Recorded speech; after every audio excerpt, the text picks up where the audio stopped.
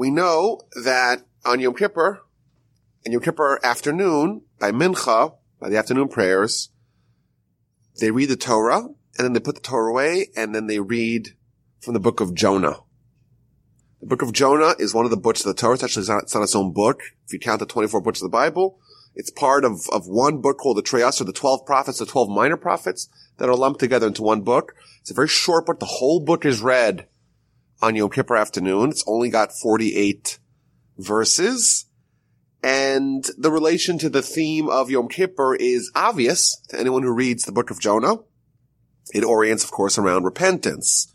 Both of the protagonists of the story, namely the prophet Jonah ben Amittai, and the people of Nineveh, the people of the great sprawling metropolis who he is tasked by God to go have them rectify their ways, and they collectively change their behavior, and they're spared from destruction. So obviously, the overlap with the theme of the day of Yom Kippur, the theme of repentance, the overlap between that and the book of Jonah is patent to all.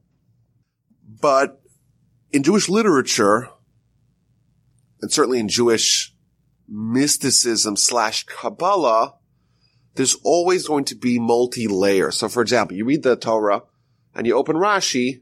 And Rashi, of course, is the most basic of commentaries, the fundamental commentary on the Torah, the greatest commentary on the Torah. And he always is going to give you a little portal, a little window into a deeper level of understanding of the text. So if there's a dialogue, we'll understand what really is behind the dialogue. If there's a connection between two verses or two sections, we'll understand the deep meaning. If there's a puzzling narrative, he'll illuminate it. He's always going to give us a little bit of a deeper insight into understanding the text. And that applies with Rashi's commentary throughout the entire Torah and throughout the entire Tanakh, throughout the entire Bible. But there's also a different kind of multi-layered understanding of Torah that is generally called what's called the Pardes, which stands for the four different strata of understanding of any Torah idea. You have a Torah idea, a verse, for example. There's the simple understanding, which is what we always do. And Rashi is always going to help us understand the simple version. And then there's the Midrashic, and then there's the Kabbalistic, and there's the hidden, and then there's the esoteric, and then there's the Hamalit. There's all these deeper layers of strata that most of the time we tend to avoid in our studies because it's a little bit above us. What I want to do today is I want to take the book of Jonah and I want to explore it a little bit on that deeper level.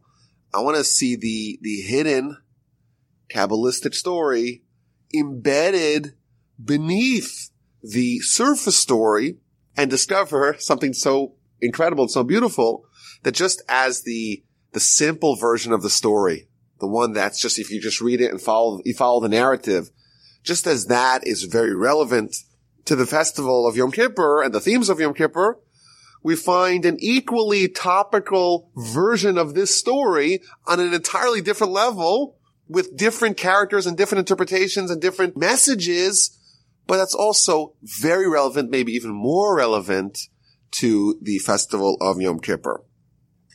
So let's go through the basic story on a basic level and then try to go one flight beneath the deck like Jonah did and see what we discover. So you read the first chapter of the book of Jonah and it tells the story of a apparently renegade prophet by the name of Jonah. He defies the directive of God. He refuses to go castigate the people of Nineveh. And instead, he tries to escape from God and go to a different place called Tarshish with decidedly mixed results, shall we say. So he descends to Jaffa or Yaffo, and he boards a ship to Tarshish. He pays his fare, and he embarks on the journey.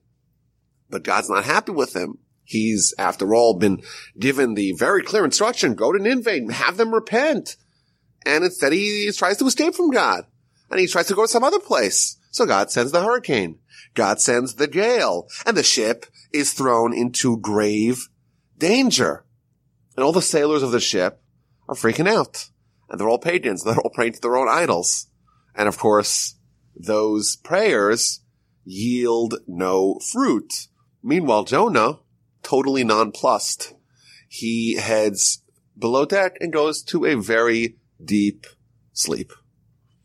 And the captain discovers Jonah, and he wakes him up. He says, what are you doing? Everyone's all nervous. Everyone's praying. How could you sit there idly and not pray? You have to pray to your God. Maybe your God will help us. Maybe he will help spare the ship. And the sailors figure out that one of them is guilty, so they do a lottery to figure out who's the guilty party. And they put everyone's name, all the passengers, in a hat, and they pick out the name. It's Jonah. Jonah's the guilty party. He says, yes, I'm the guilty party. And they begin to pester him with questions. They asked him, what do you do? What's your business? Where are you from? Which land is yours?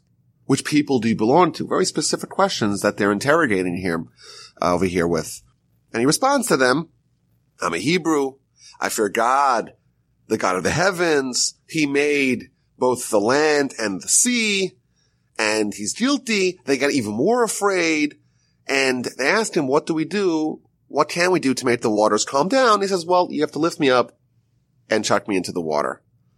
And initially they demurred and they tried to row really quickly back to the shore, and it wasn't efficacious. The seas got even stormier.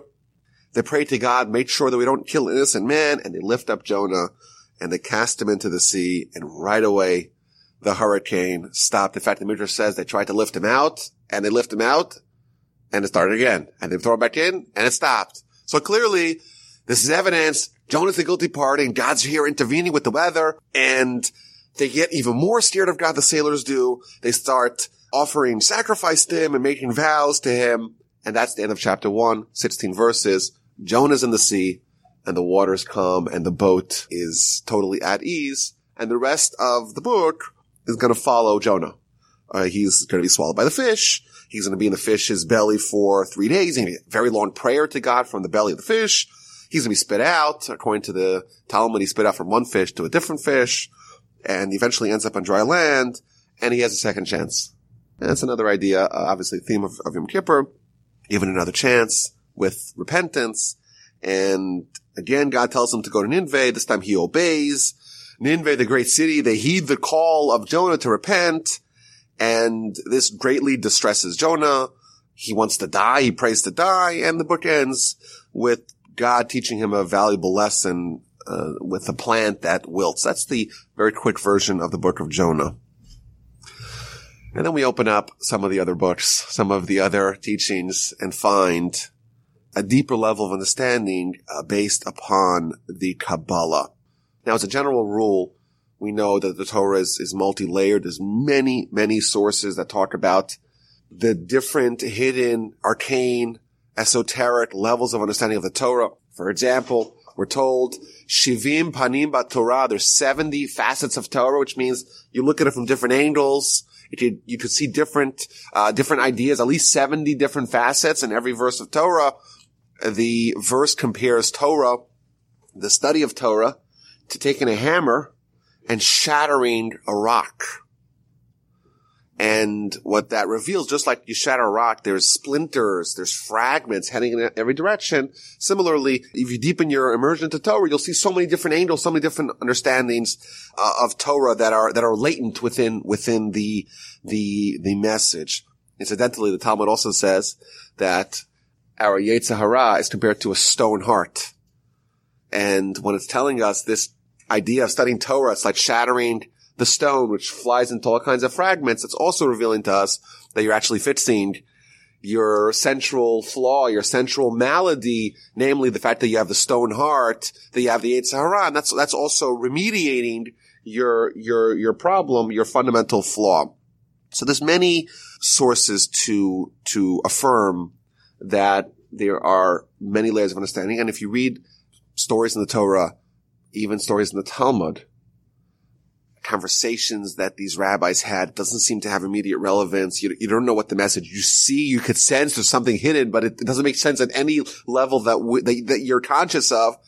And you open up the other books and they're like, they open your eyes and you see like, wow, this makes so much sense, and how it connects to other sources and how it's hidden. It's like you take the message, you divide it up into 5 pieces, you scatter them throughout the Talmud.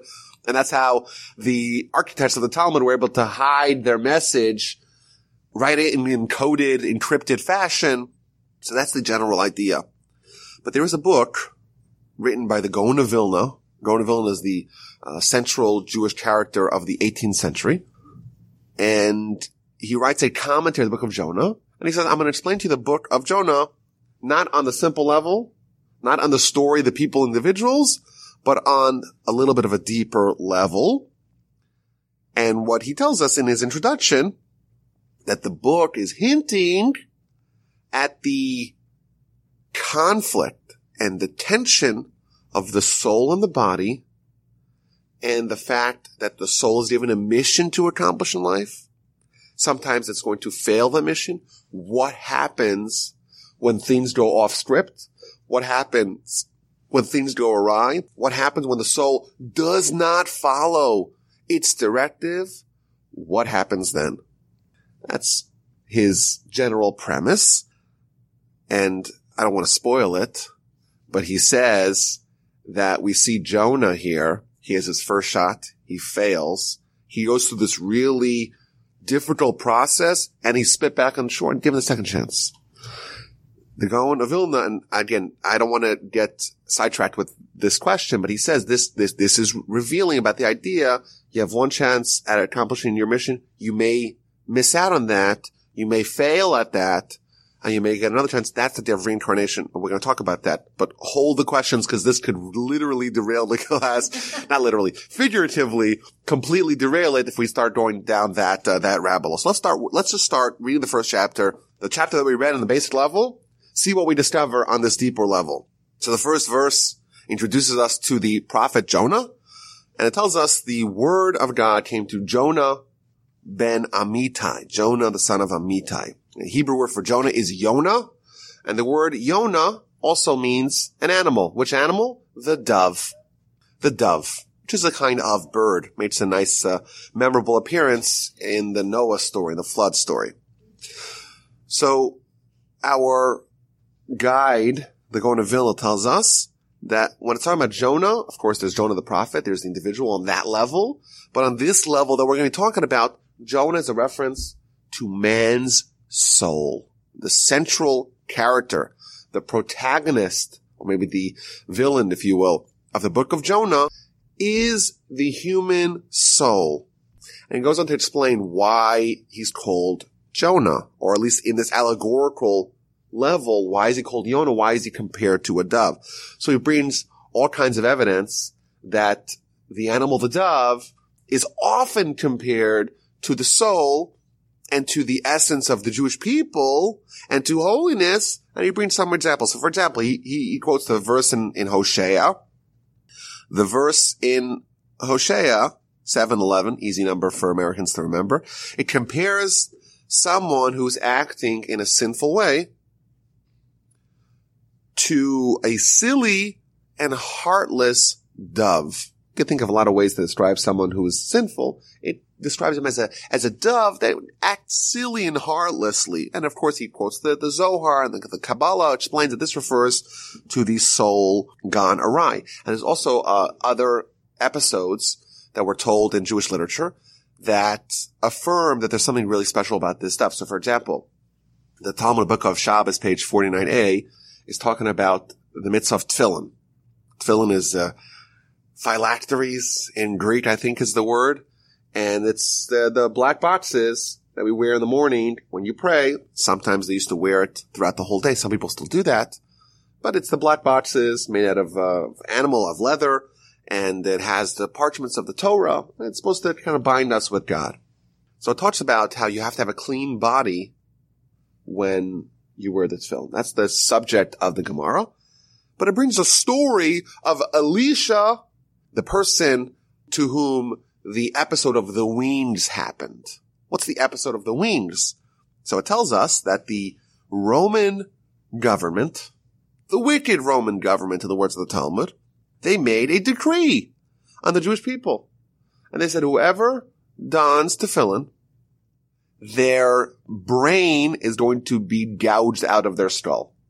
The Romans didn't play games. If they wanted to punish you, they did it in gruesome, horrific, macabre fashion. So if you wear tefillin, we're going to disgorge your brain. That's what the Romans said. And there was this one guy named Elisha, and he says, I'm wearing tefillin. Not only is he wearing tefillin, he's hiding in his closet. He says, I always wear tefillin all day, and I'm not scared of the Romans. And he walked out in the street, fully bedecked with his tefillin. And there's a Roman official there, and he sees him. And they begin a chase. Elisha, wearing the tefillin, starts running, escaping from the officer, and the officer's chasing him. And of course, he is able to catch up to him. So quickly, he takes off his tefillin from his head and from his arm, and he holds them in his hands. And the officer knows what's happening, and he says, open your hands, what do you have in your hands? And he says to him, it's just a dove's wings. I'm holding dove wings. I'm holding some food. I got some wings. I bought some wings in the store, by the butcher, by the poultry section. I bought some wings. No big deal. So he's like, yes, I'll believe that when I see that. Open your hands. And he opens his hands, and a miracle happens. There's wings in his hands. And people were so wowed by the story, they renamed him. You're not just regular Elisha. You're Elisha, to whom the story with the wings, the winged man, he's the winged man, the first winged man. He's Elisha, the master of the wings, because of this story. So the Talmud investigates, why was a dove's wings chosen to demonstrate? Why that? Says the Talmud, because the Jewish people compared to the dove. Why? Just as a dove can only save itself with its wings, so do the Jewish people only save themselves with their prayer. So again, we see something, there's some spiritual quality that our sages are assigning to the dove. And the Gaon of Vilna, when he brings this idea, he introduces the idea, he says, Jonah, it's something spiritual. Yes, of course, on one level, it's talking about the individual, the person, the prophet, Jonah. But on this allegorical level, on the level of metaphor, it's talking about the soul. And here are some examples of the soul being compared to, or something spiritual being compared to the dove. And the idea here is that the soul is something which is committed to doing what's right, even at great personal peril. Just as, the embodiment, the archetype, the paradigmatic example of someone who's willing to forfeit all to do the mitzvah is Elisha. And here we see that there is the reference to the dove.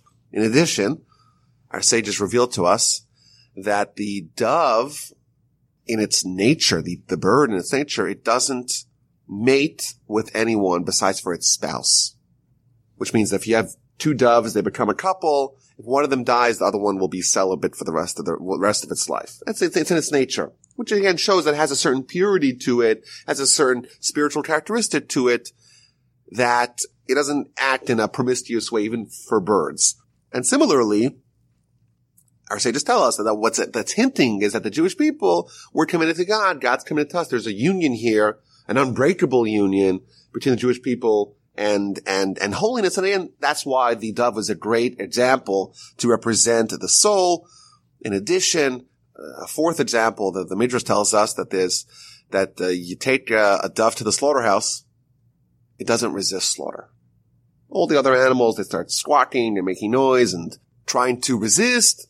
The dove doesn't resist. And similar idea that the Jewish people, when we are faced with a question of martyrdom, when our life is in the question, are we going to repudiate God to save our life? We're like the dove a little bit.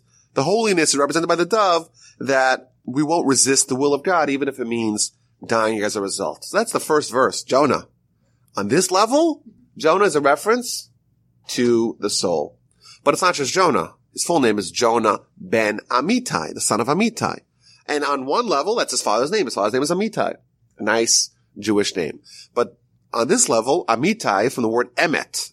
Emet means truth, which means the soul is descending from truth. The soul originates in a place of tremendous truth, of purity. And parenthetically, the Talmud says that the symbol, the emblem of God is truth. And therefore, what it's hinting at here on this level is that the soul derives from a place of total truth. So that's the introduction. And we could talk about this maybe at greater length, but the concept of the soul in Jewish philosophy, it's a very central idea. The idea that all of us, of course, we exist on one plane. We have the body, but we also have simultaneously the soul that's fused together with the body that animates it, gives it life, gives it vitality, infuses it with existence. It's like the software that makes the hardware work. And we also believe that you take the soul out of the body no longer is functional. That's the definition of death, right? That the separation of soul and body. The two things that are fused, the two opposites that are fused together are removed, and no longer do you have life.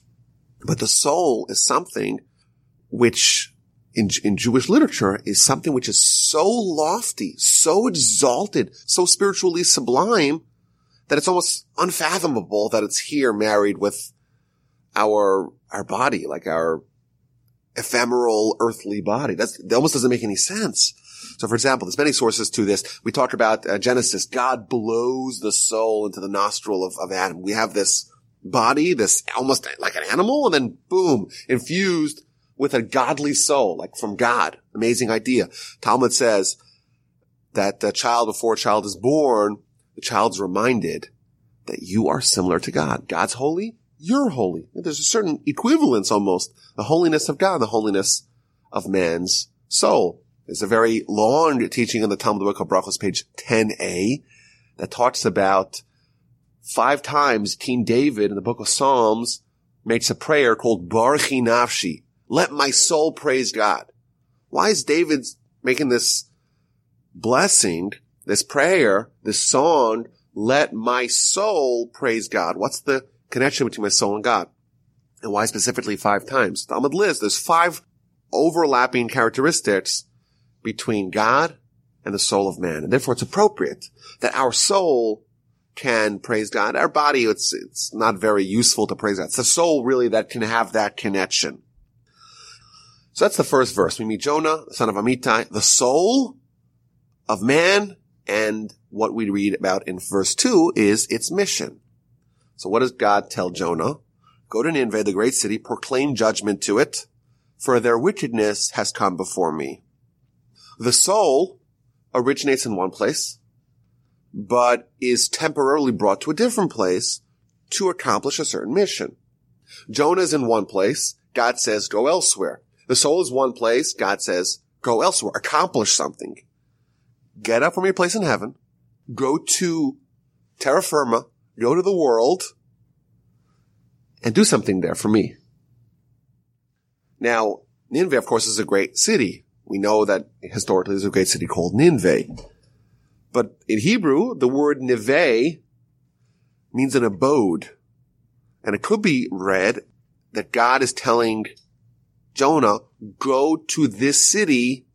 It's a sinful city, and make it a more hospitable city for me.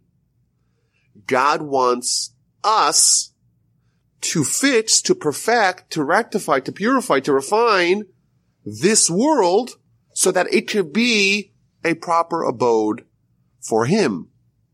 There's something that God almost is asking us to do to make the world a place where God could dwell. In fact, if you could distill the Jewish mission in life, like what role are we supposed to play?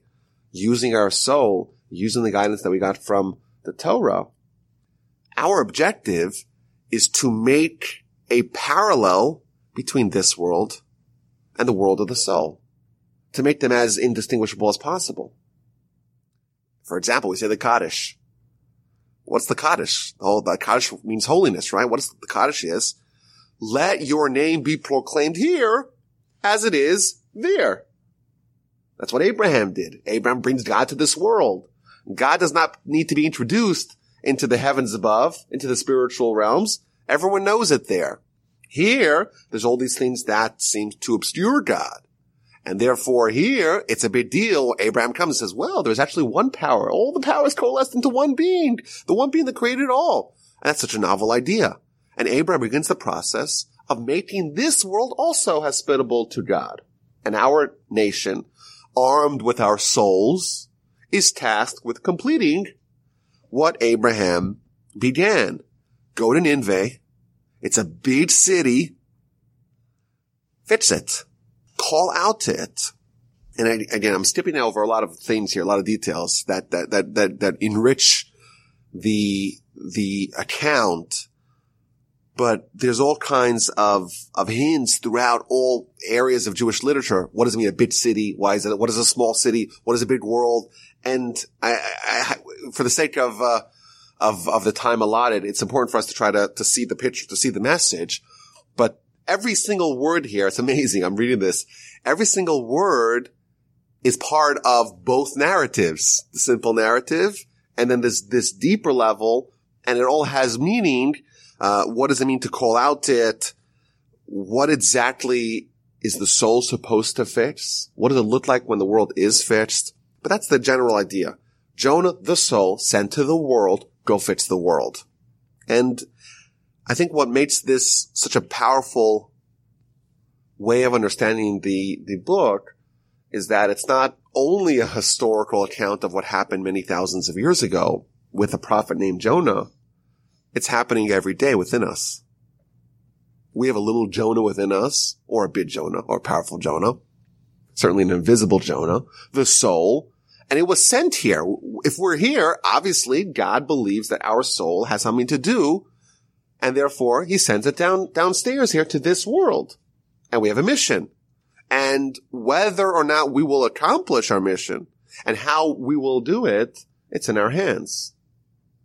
And the consequences of what happens when people opt to disobey or disregard their mission or not fully complete it, that's what it's going to talk about right away. So Jonah is given this mission. The soul is told, go fix the world. And instead it says, I'd rather do something else. I have a different agenda.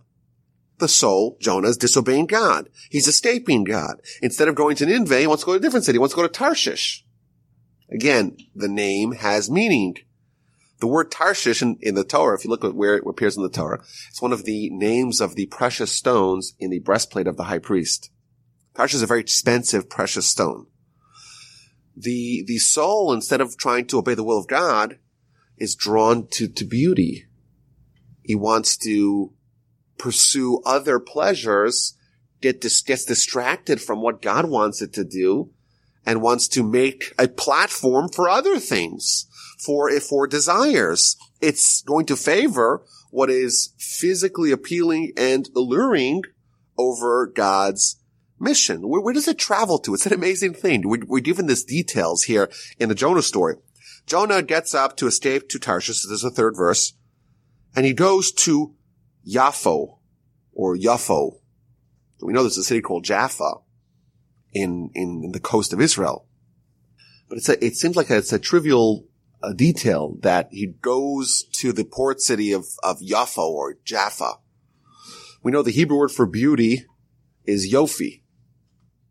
And here, the Gon is explaining here, he's trying to find a different angle. He wants to go to Tarshish, the city of Tarshish. He wants to pursue the beauty. And he gives a litany of examples where we find that people are drawn after the beauty. He goes to, for example, Adam and Eve. Eve sees that there's something appealing, there's something attractive about the tree, and that leads them down the sinful path. Jonah, the soul, is lured after the beauty, after the city of Tarshish, after the Yaffo, the beauty that is so appealing, it's so desirable. And it decides to board the ship. In this story, the ship is the body. And another theme that appears again is that the dry land, that's where the soul is home. That's where it comes from. That's where it wants to go. No one ever gets on a ship. Maybe I guess today this would apply. People get on the ship because they want to go on the ship. But traditionally, you get on a ship because you have a destination you want to go to. It's not a permanent designation. It's a way to transport from this place on land to that place on land. The soul, the Jonah, comes from a place of land. That's where it's home. That's the heaven, what's called paradise, alternatively Olam Haba. That's the place where the soul is permanently supposed to be located.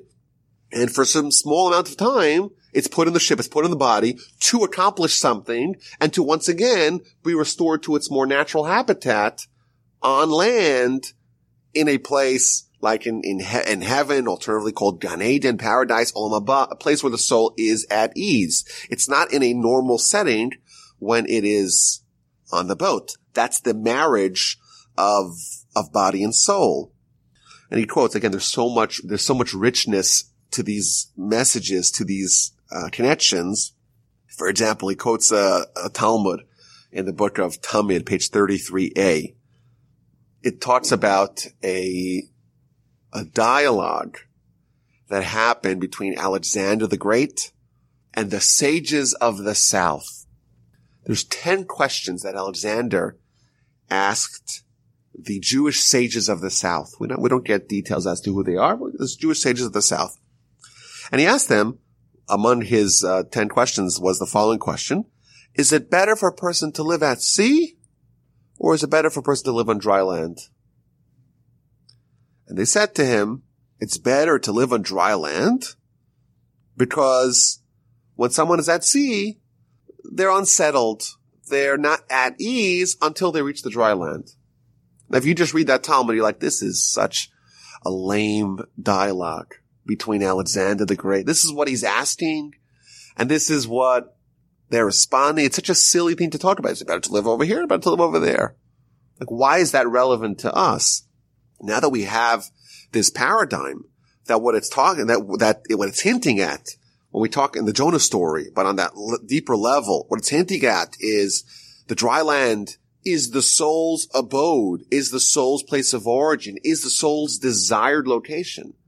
And the sea, well, that's this temporary time in the middle where the soul is married to the body, where the soul goes into the ship, where Jonah descends to the ship.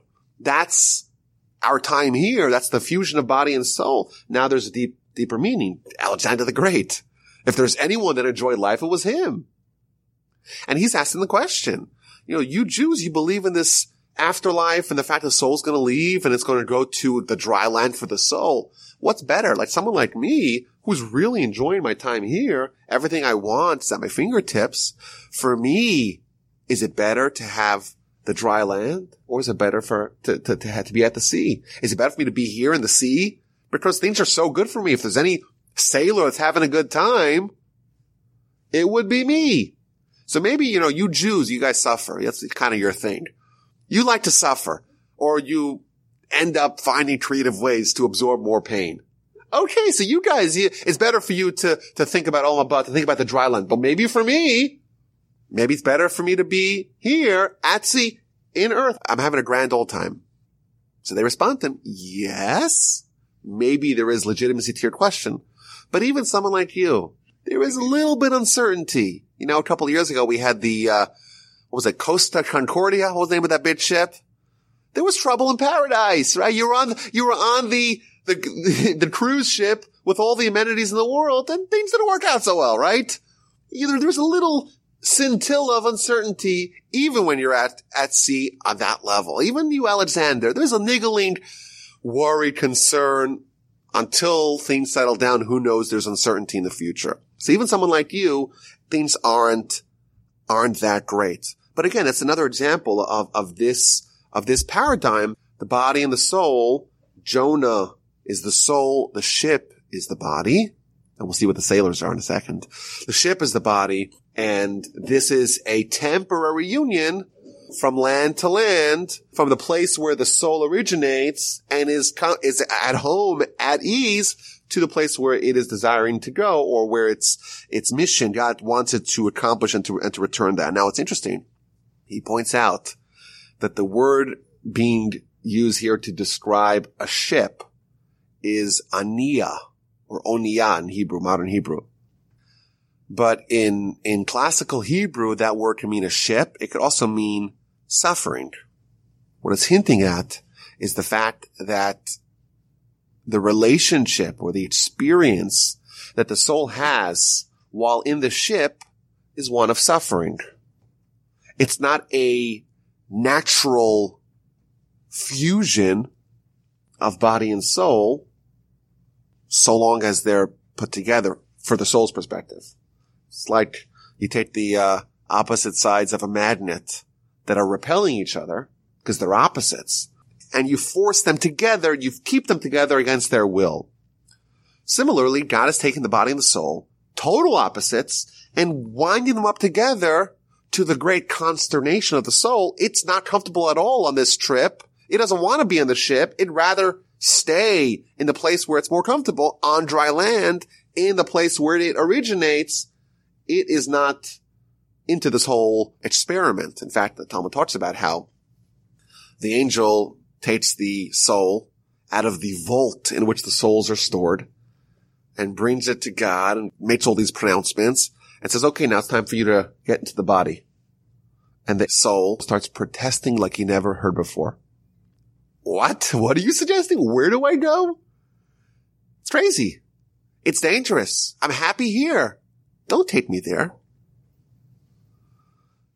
It's forced into the oniyah. It's forced into the suffering. It's forced into the ship. Yes, it's also forced into this very unnatural and uncomfortable and painful experience to be bound with the body. Now, I want to point out, I have a copy of this book, which is an adaptation of this whole idea. And they call the Book of Jonah, Journey of the Soul. And it has it in English and in Hebrew. But there's a running motif throughout the commentary, which talks about the masculine versus feminine. We know in many languages, words can have a masculine version and a feminine version. So he actually goes to that level of every word when it pivots from masculine to feminine to masculine, what the meaning is. Is the word neshama is feminine, yet it's being portrayed as masculine. What's the relationship between body and soul? Who's the masculine? Who's the feminine? It's a fascinating element that we're not going to get into, but we'll just throw that out there. If you want to pursue this a little further, it does go to even deeper levels that we're going to talk about. So Jonah, the soul, goes to the ship, the body, and he pays his fare. Again, another trivial or seemingly trivial part of the story. He pays his fare. What does that even mean? So on our level, how it could be interpreted is that the soul is now capitulating. It's paying its fare. It's going to, just like someone you pay something, you're diminished, right? You have money, then you have less of it. Soul has holiness. It has less of it now. Even by entering the ship, its spiritual level, its spiritual purity is already on more shaky grounds. It's sullied a little bit. It's diminished a little bit. And the Talmud, in fact, says that when Jonah went on the ship, he actually paid for everyone's fare. What does that even mean? So on this level, it's explained by the Gaon of Vilna. What that means is that, who actually suffers for the sins of the body? The soul. So you have the soul paying for everyone's fare, covering everyone's tab. Everyone else having a great time, but it's all coming out of the soul's pocket. Another deep level. And he's descending into the ship. Again, the verse is very clear. Not just that he's going into the ship, he's descending. There's a certain demotion that he's going to experience from the highest of highs, from the land, from the place where it is perched on top of the world, and now it's traveling on at sea. It's been demoted. And because he's intending to go away from God, what does God do? God sends the great, mighty wind. The hurricane is sent upon the sea to threaten the ship with being capsized. The way this is explained is that because man is sinning, because Jonah, the soul, is not doing its mission, it's time for it to be faced with a reckoning. And God sends his angels to go take the soul out of there. The soul has had its opportunity, and it's not doing its job. So the angel of death is appointed to go extract the soul. You've had your time. You've had your opportunity. You didn't do your job. It's time for you to be pulled out of the mission. And the ship is starting to shake. The body is starting to get ill. And of course, illness, we believe, at least on a spiritual level, illness is God saying, what's wrong with you? Fix your ways. Amend your ways. I'm coming after you. Take the message home. To us, it's a physical ailment. It could have happened to anyone. Maybe you should have watched your carbs more. But here, what we're discovering here on this level is that God is manipulating the weather sending the prosecuting angels to go threaten the whole boat with the soul in it, the whole body with the soul in it, because of their behavior. And as an aside, he does give somewhat of a very vivid description based upon the Zohar as to what the angel of death is about to do here. And I'll say it just because it's so frightening and vivid. He talks about the angel of death taking a little bit of poison, tiny little drop of poison, and putting it on the tip of a sword, about to fling it into the body, into the person, into the ship, to destroy it, and thus to take out the soul. And it's interesting, you look at the verse, it talks about the ship was going to be destroyed, it was going to be capsized. And Jonah's totally at ease in the whole story. He's even going to go in the next verse down below deck to go to sleep. He's tired. What this means here is that there is a sense of urgency that the body has that the soul does not have. On the doorstep of death, the angel of death is already there, going through the procedures, the protocols of death, and the body's freaking out, and the soul's at ease. And this is another theme that we'll see a few times. The body recognizes that its mortality is permanent. The soul has this realization that the soul's not going to die with the death of the body. Jonah, the soul, is at ease. The body, the ship is freaking out. It's going to die. It's going to be destroyed. What's going to be? It has no chance to reconstitute. Once it's died, it's useless. It's going to start to decompose. So what happens? The sailors freak out. They cry and they start praying to their gods. The sailors are all the components, are all the forces of the body. And all the things that are held in high regard are suddenly useless to it in this time. They have this one had the god of gold and the god of silver and the god of metal and the god of stone. And they're all totally not helpful in its time of need. They realize when someone's on their deathbed, the body realizes that things that it held in such high esteem, the things that it dedicated a lifetime to pursue, are useless to it once it passes. So what do? They try to lighten the load. They try to offload. They try to throw overboard all the things. Maybe that will give the body continuity. What does that mean? They try to lighten the load of the ship. So he gives two explanations, which I found fascinating.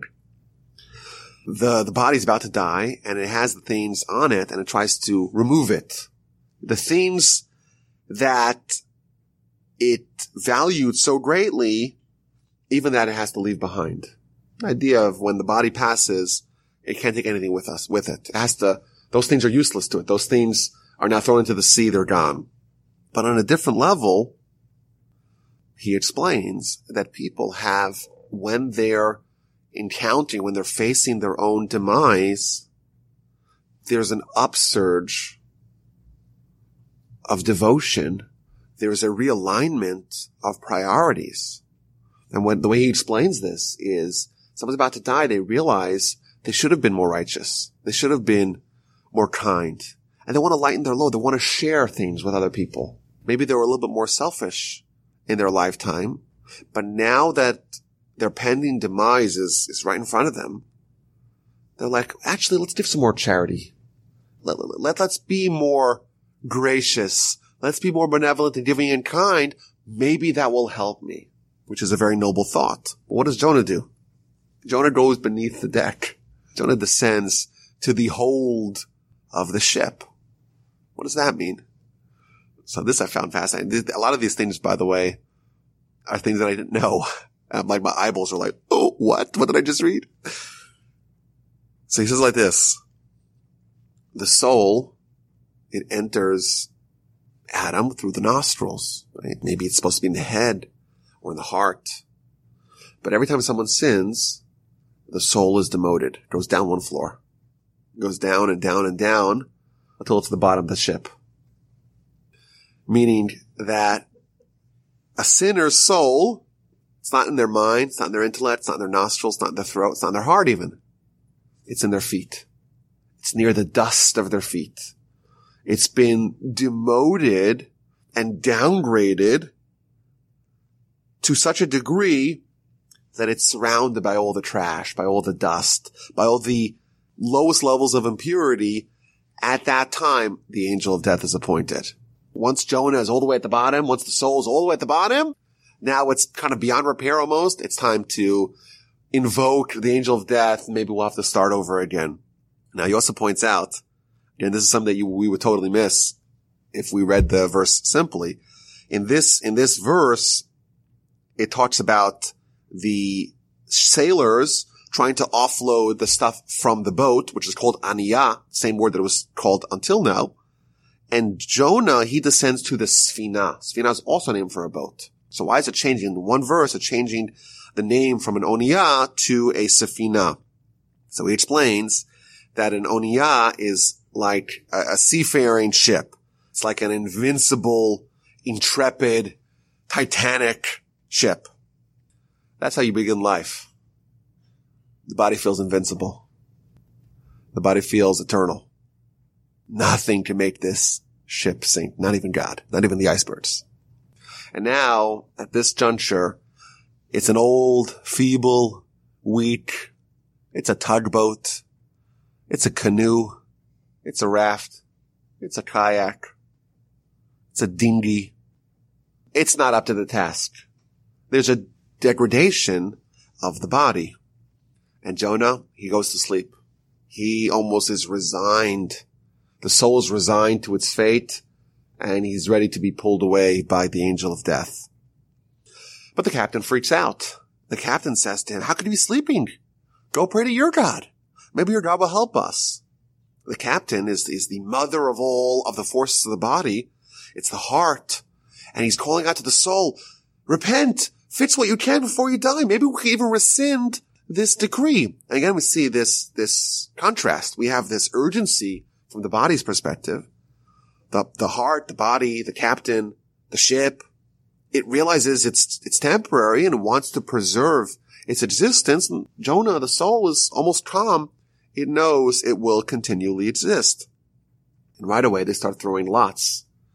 The various parts of man are trying to identify the sin. Was it the tongue that sinned, speaking improperly? Was it the hands that did sin, the feet? Maybe it was the genitalia? Which part of this collected being, the ship with all its inhabitants, with Jonah, with the soul, which part is guilty to be warranting, to be deserving of this punishment? And ultimately, the lot falls on Jonah. Because ultimately, the real power, the real force was the soul. The soul could have veered the whole ship towards proper behavior, towards doing the will of God, or it allowed the other forces to overcome it. And thus, yes, the body sinned. But you know what? Ultimately, who's guilty? It's Jonah. It's the soul. In fact, he invokes the Mishnah. The Mishnah tells us in chapter 2 of Pirkei Avos, Rabbi Yochanan Zakkai has his 5 students, and he asks each one of them to go identify what's the most important characteristic. And each one of them comes up with a different answer. A good eye, a good friend, a good neighbor. And then the winner is the one who says a good heart. And similarly, on the flip side, the worst characteristic is to have a bad heart. Because the heart is, in this example, refers to the soul. Because ultimately, if you have a good soul, if you have an empowered soul, everything else will fall into place. If the soul is not doing its job, if Jonah is not influencing the ship, ultimately he's guilty. Yes, the sailors also have their guilt, but that all stems from the source, which is Jonah. And right away the body, all the sailors begin to investigate Jonah. They asked him, what did you do to bring this misfortune on us? And they, again, list 4 questions. What's your business? Where'd you come from? What's your country? What people do you belong to? Are we guilty alongside of you? Are we also going to get punished? The body is very nervous. And it's asking all these questions of Jonah. What's your business? I'm not asking you, are you a carpenter? Are you a plumber? Are you an orthodontist? What business did God put you in this world for? What was your mission that God sent you to do? Where have you come from? What's your place of origin? You came from heaven. What are you doing? Jonah, soul. How did you descend so low? The soul is being castigated. It's being admonished by the body here on the doorstep of death. What's your country? Which land are you from? Don't you remember where you came from? Remember that land, the place where you were comfortable, the place where you originated from? How could you have acted in a way that's so antithetical to the way that you were raised, to where you come from, to where you originate from? What people are you from? How do you forget the nation that you belong to and the mission that it stands for? They asked him all these questions because they know what's happening here, and they identified the guilty party. It's Jonah, it's the soul. And now the soul is going to have to explain what was the rationale. Why did it do that? And he answers, Ivri Anochi, I am a Hebrew. I fear God. I worship God who made both the sea and the land. Again, that recurring motif. He responds to him, I'm a Hebrew. The Hebrew word for Hebrew is Ivri. The word Ivri means from the other side. Mi'ever hanar. Abraham is called from the other side of the river. Here we, again, get a very graphic and frightening citation from the Zohar. What separates the world of the souls from our world? There is a river that separates our world from the world of the soul. Jonah, the soul, declared to all, I am a Hebrew. I'm from the other side. I'm from a different dimension, a different realm than here. I crossed over the river. And to get back, I'm going to have to cross over the same river. But the Zohar tells us that this is not an ordinary river. There's a river of fire. What this means, I don't know, and I'm not going to answer any questions because I'm going to say I don't know. There's a river of fire separating the world of the souls from our world. The soul was able to traverse the river coming here, no problem. Maybe with some problems, some navigation, some deft navigation. To get back to its place of origin, it once again needs to traverse that same river. However, on the way back, it depends. Was the soul injured? Was it damaged? Was it sullied? Was it reduced in its spiritual holiness during its time here? If yes, it might need to bathe through that river, and it might need to be cleansed and purified, restored to the situation in which it can be a citizen of that world. But if the soul indeed was in the same condition, pristine condition that it came here, that it crossed over the river in the original time, well, then it could cross back without any impediments. The soul now realizes that it messed up, and it's thinking about what it's going to have to do, what's going to have to endure to go back home. And he acknowledges that my job, you asked me what business I'm in, my job is to fear God. Of course, we have the book of Ecclesiastes, where King Solomon is trying to figure out what's life all about. And he spends, 8 or 10 chapters trying to figure out the answer. And the bottom line is it's to fear God. It's to have a palpable sense of the dominion of God at all times. And again, Jonah, the soul's come to that realization how badly it messed up. The same God who created both the land and the sea, both the soul's place of comfort, its home, and the sea, this turbulent world, both of them the handiwork of God. He made that all. My job was to fear him. I'm going to have to cross back over that river to get back home. The people are terrified. They say to him, what have you done? They discover that he's fleeing from God because he told them. The body, again, is asking the soul, how could you have made such a grievous blunder? How could you have ignored your mission? They're trembling with fear when they hear the account of the soul's origins, its most exalted place of origination and its mission. And they realize we were privy to this soul's life. We were here all along the way. We recognize that it's escape from God. We didn't necessarily know it was a sin because we're a body. But now that the soul is revealing to us its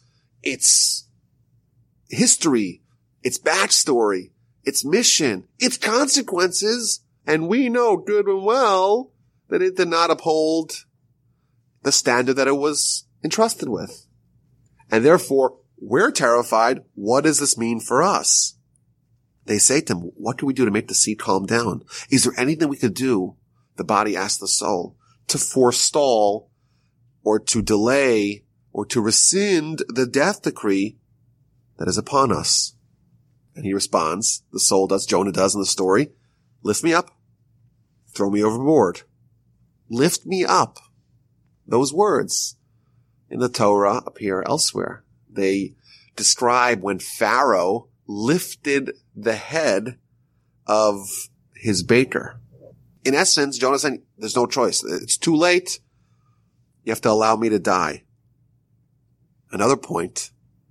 Where's the soul at this juncture? The soul is all the way by the feet. To leave, it's got to once again be pulled out through the throat, through the place where it came in, all the way back up from the feet, from the below deck, to be taken out of the body from the same place that it went into. And then he says, Jonah says in the story, I know that this whole hurricane, the whole gale is because of me. In effect, there's this, the pain that the body's experienced, the pain that the ship is experiencing is all the result of the soul. The body's racked with pain, the body's suffering, that's only because the angel of death, the quote-unquote wind and forces that the Almighty is employing here, they just want the soul. And the second the soul's out, the body's calm and at ease, its pain ceases. They get this terrible account. There's nothing to do to save this enterprise. And they say, you know, we're going to try anyhow. So what do? Even after Jonah tells them, there's only one solution. You got to let me go overboard. That's the only way to get out of this predicament. That's the only way to end the pain of the body, the pain of the ship. They say, you know what? We're going to try anyhow. And they quickly try to row to shore. And it is futile. The sea grew stormier still. The body's resisting the soul's resignation to its fate and is desperately trying to stave off its death. They want to row to shore. What's the shore? That's the land. That's the Olam Haba. They want to say, okay, well, let's try at the last moment to, maybe there's a way for us to undo this. Let's go to the shore. But its efforts are in vain. It's not going to help. There's a certain point of no return.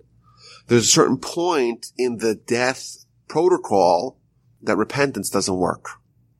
And Jonah, in this story, in this allegory, Jonah and the body and the ship, they have reached that point beyond which even repentance is not going to be effective. So the body starts crying out to God.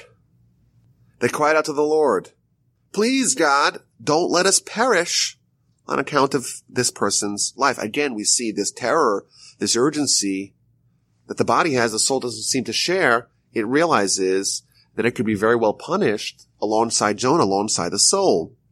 It does not want to be punished alongside the soul. And the Gaon of Vilna, when he talks about this, he's elaborating a lot more than I am, but he talks about how, who's the real guilty party here? The guilty party is the soul. The body, after all, maybe didn't know any better. He quotes the Midrash. The Midrash gives an analogy. You had two people that committed the identical offense against the king. One of them was a simpleton, a peasant, a villager, and the other one was a minister, was a member of the nobility, of the aristocracy. And both of them were placed on a platform and were judged. And the king notices, the king's the judge, and he says that both of them did the identical infraction, the identical crime. But the king decided to acquit the peasant and to convict the minister. And people said to the king, it's not fair. They both did the same crime. Why should one of them be acquitted and the other one of them be punished very severely? And the king responded, well, the villager, simpleton, he's ignorant. They don't know how they're supposed to behave around the king. They cannot be held guilty for their behavior. But the nobleman, the minister, they should have known better. Therefore, they're guilty. So similarly over here, yes, the body was entirely condoning of the desires of the soul. and it participated. It's a co-conspirator in the crimes. The soul committed the crimes, the body committed the crimes as well. They did it in unison. But you know what? The soul should have known better. And therefore, he's the one who's really guilty, and the body says, I should not be held guilty. Don't punish me, just punish the soul. And indeed, they lifted Jonah, and they threw him overboard, and right away, the sea stopped raging. There's a very dramatic, shall we say, if we needed any more drama. There's a very dramatic account here that as the angel of death is coming closer and closer, the soul is being brought up from the feet, and there's this interaction that the soul has with each part of the body. It's saying goodbye. And finally, it's taken out of the body. It's thrown into the sea. It's the sea of judgment. And right away, the body grows still. The body is no longer racked with any pain, any suffering. The final verse of chapter 1 describes what the body, or what the sailors, how they reacted to this revelation. The bodies, they're petrified. The men feared the Lord greatly, and they offered sacrifices to the Lord, and they made vows. I'll read you a citation here that is quoted by the Gaon of Vilna from the Zohar. On the day of someone's death, the four corners of the universe go into a state of intense judgment. A proclamation from the upper world is heard in all kinds of universes. Again, what this means, it's very advanced, so I don't know, but I think it's vivid enough, and it's relevant enough for us to at least read it. If the person is righteous, all the universes, the 70 of them that are being discussed here, they come out to welcome him in a state of great joy. But if he's not righteous, woe unto him and woe unto his portion. A black rooster begins calling up to the gates. At first, it calls out, behold, the day of Hashem is coming, a day of cruelty, rage, burning anger, make the land destitute, and he will annihilate the sinners from it. It calls out a second time. He forms mountains and creates winds. He recounts to a person what were his deeds. And at that time, as the person is facing this initial level of judgment, the person sits and listens to the testimony and acknowledges that it's all righteous. It is all indeed true. At that time, the rooster calls out and says, who does not fear you, O King of the nations? And the body in this time, the body hears the ruling and it acknowledges that it is true. And the Gaon of Vilna brings another midrash here. It says that the ways of God are different than the ways of mankind. If you have a human king, what happens when a human king sentences someone to death? They have to gag the guilty party, because otherwise he'd be raining maledictions and curses upon the king. Whereas the Holy One, blessed is He, God, when someone is sentenced to death, that person is totally silent, because the ruling is completely just and the person knows it and acknowledges it. And that's the meaning here, that the body, or the sailors, they offered a sacrifice to God. They took vows. They accepted what happened to it with understanding and with love. That's the first chapter based upon this level brought to us by the Gaon of Vilna. So chapter 2 begins. God prepares a large fish to swallow Jonah, and Jonah is in the belly of the fish for 3 days and 3 nights. So the Gaon of Vilna explains the fish is a reference to the grave. Now, you read that simply, it makes sense. Okay, the person's dead, and what do we do with the body? We put it in the grave. But it's interesting that Jonah, in the analogy, it's not the body. Jonah is the soul. And we typically understand that after separation of body and soul, the body goes to the grave. The soul goes back to heaven, goes back to its origin. The soul goes to its origin. The body goes to its origin. The body comes from dust. It goes back to dust. The soul comes from heaven, goes back to heaven. That's our understanding.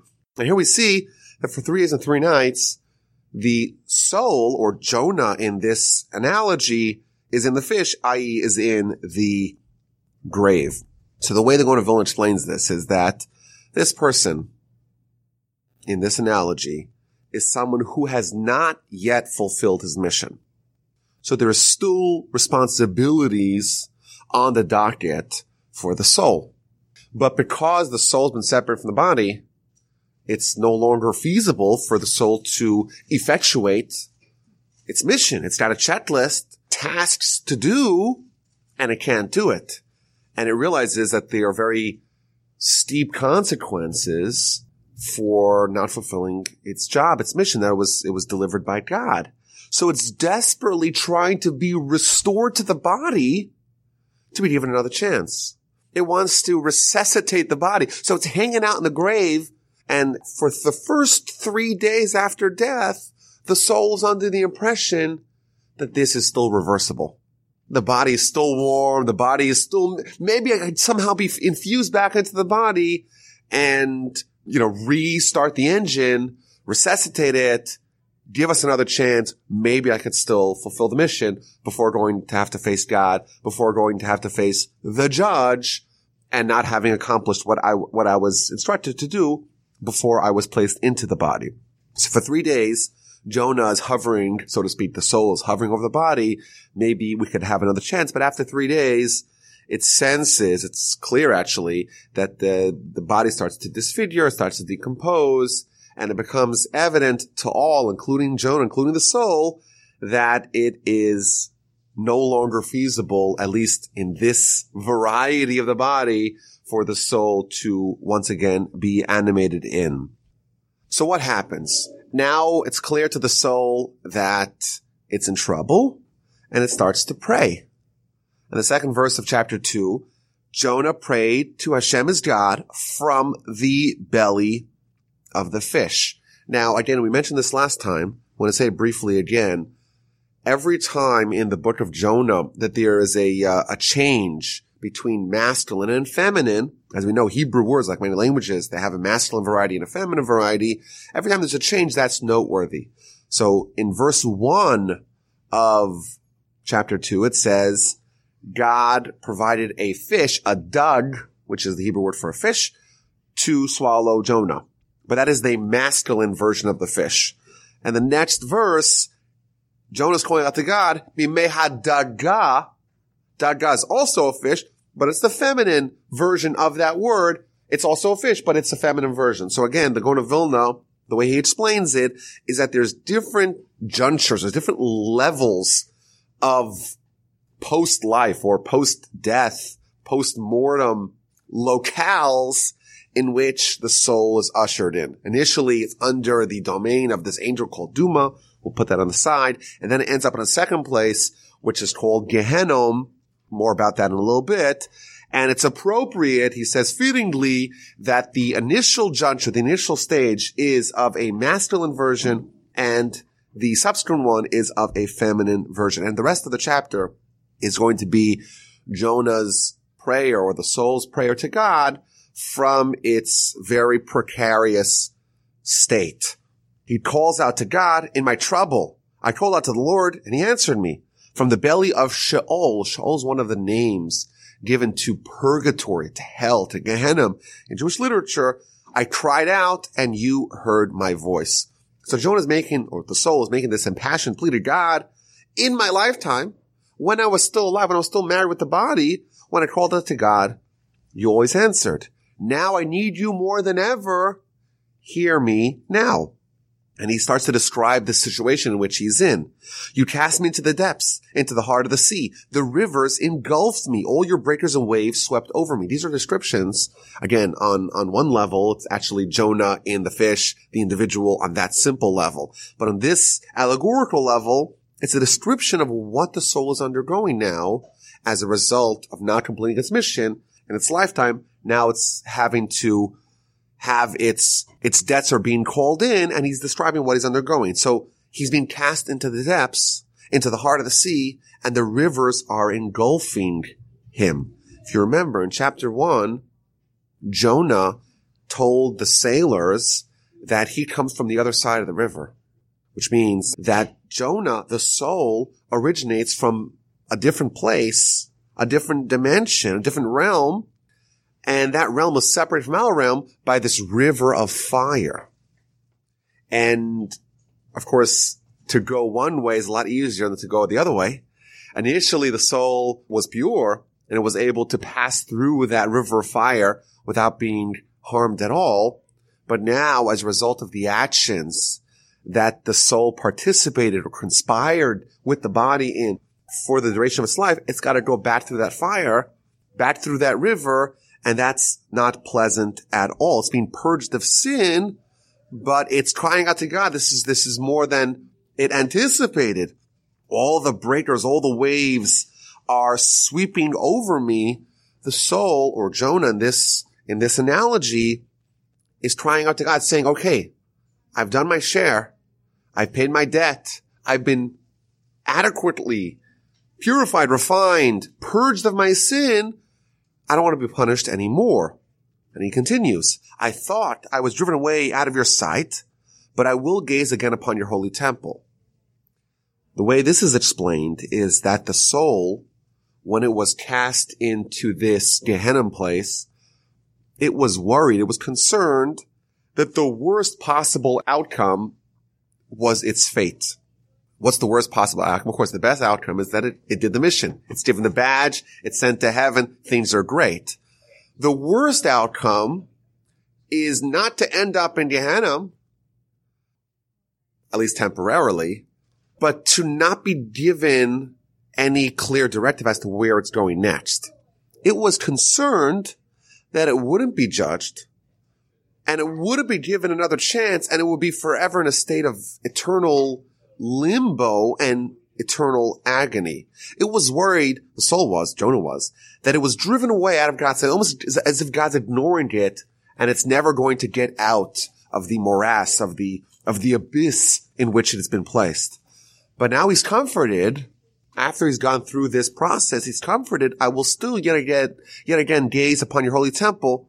In this instance, it's a reference to it being purified, this being a positive process, and ultimately it will go to the temple, which is a reference to Olam Haba, which is a reference to the ultimate desire. The place where the soul covets to go is a place called Olam Haba, the next world, the afterworld, the afterlife.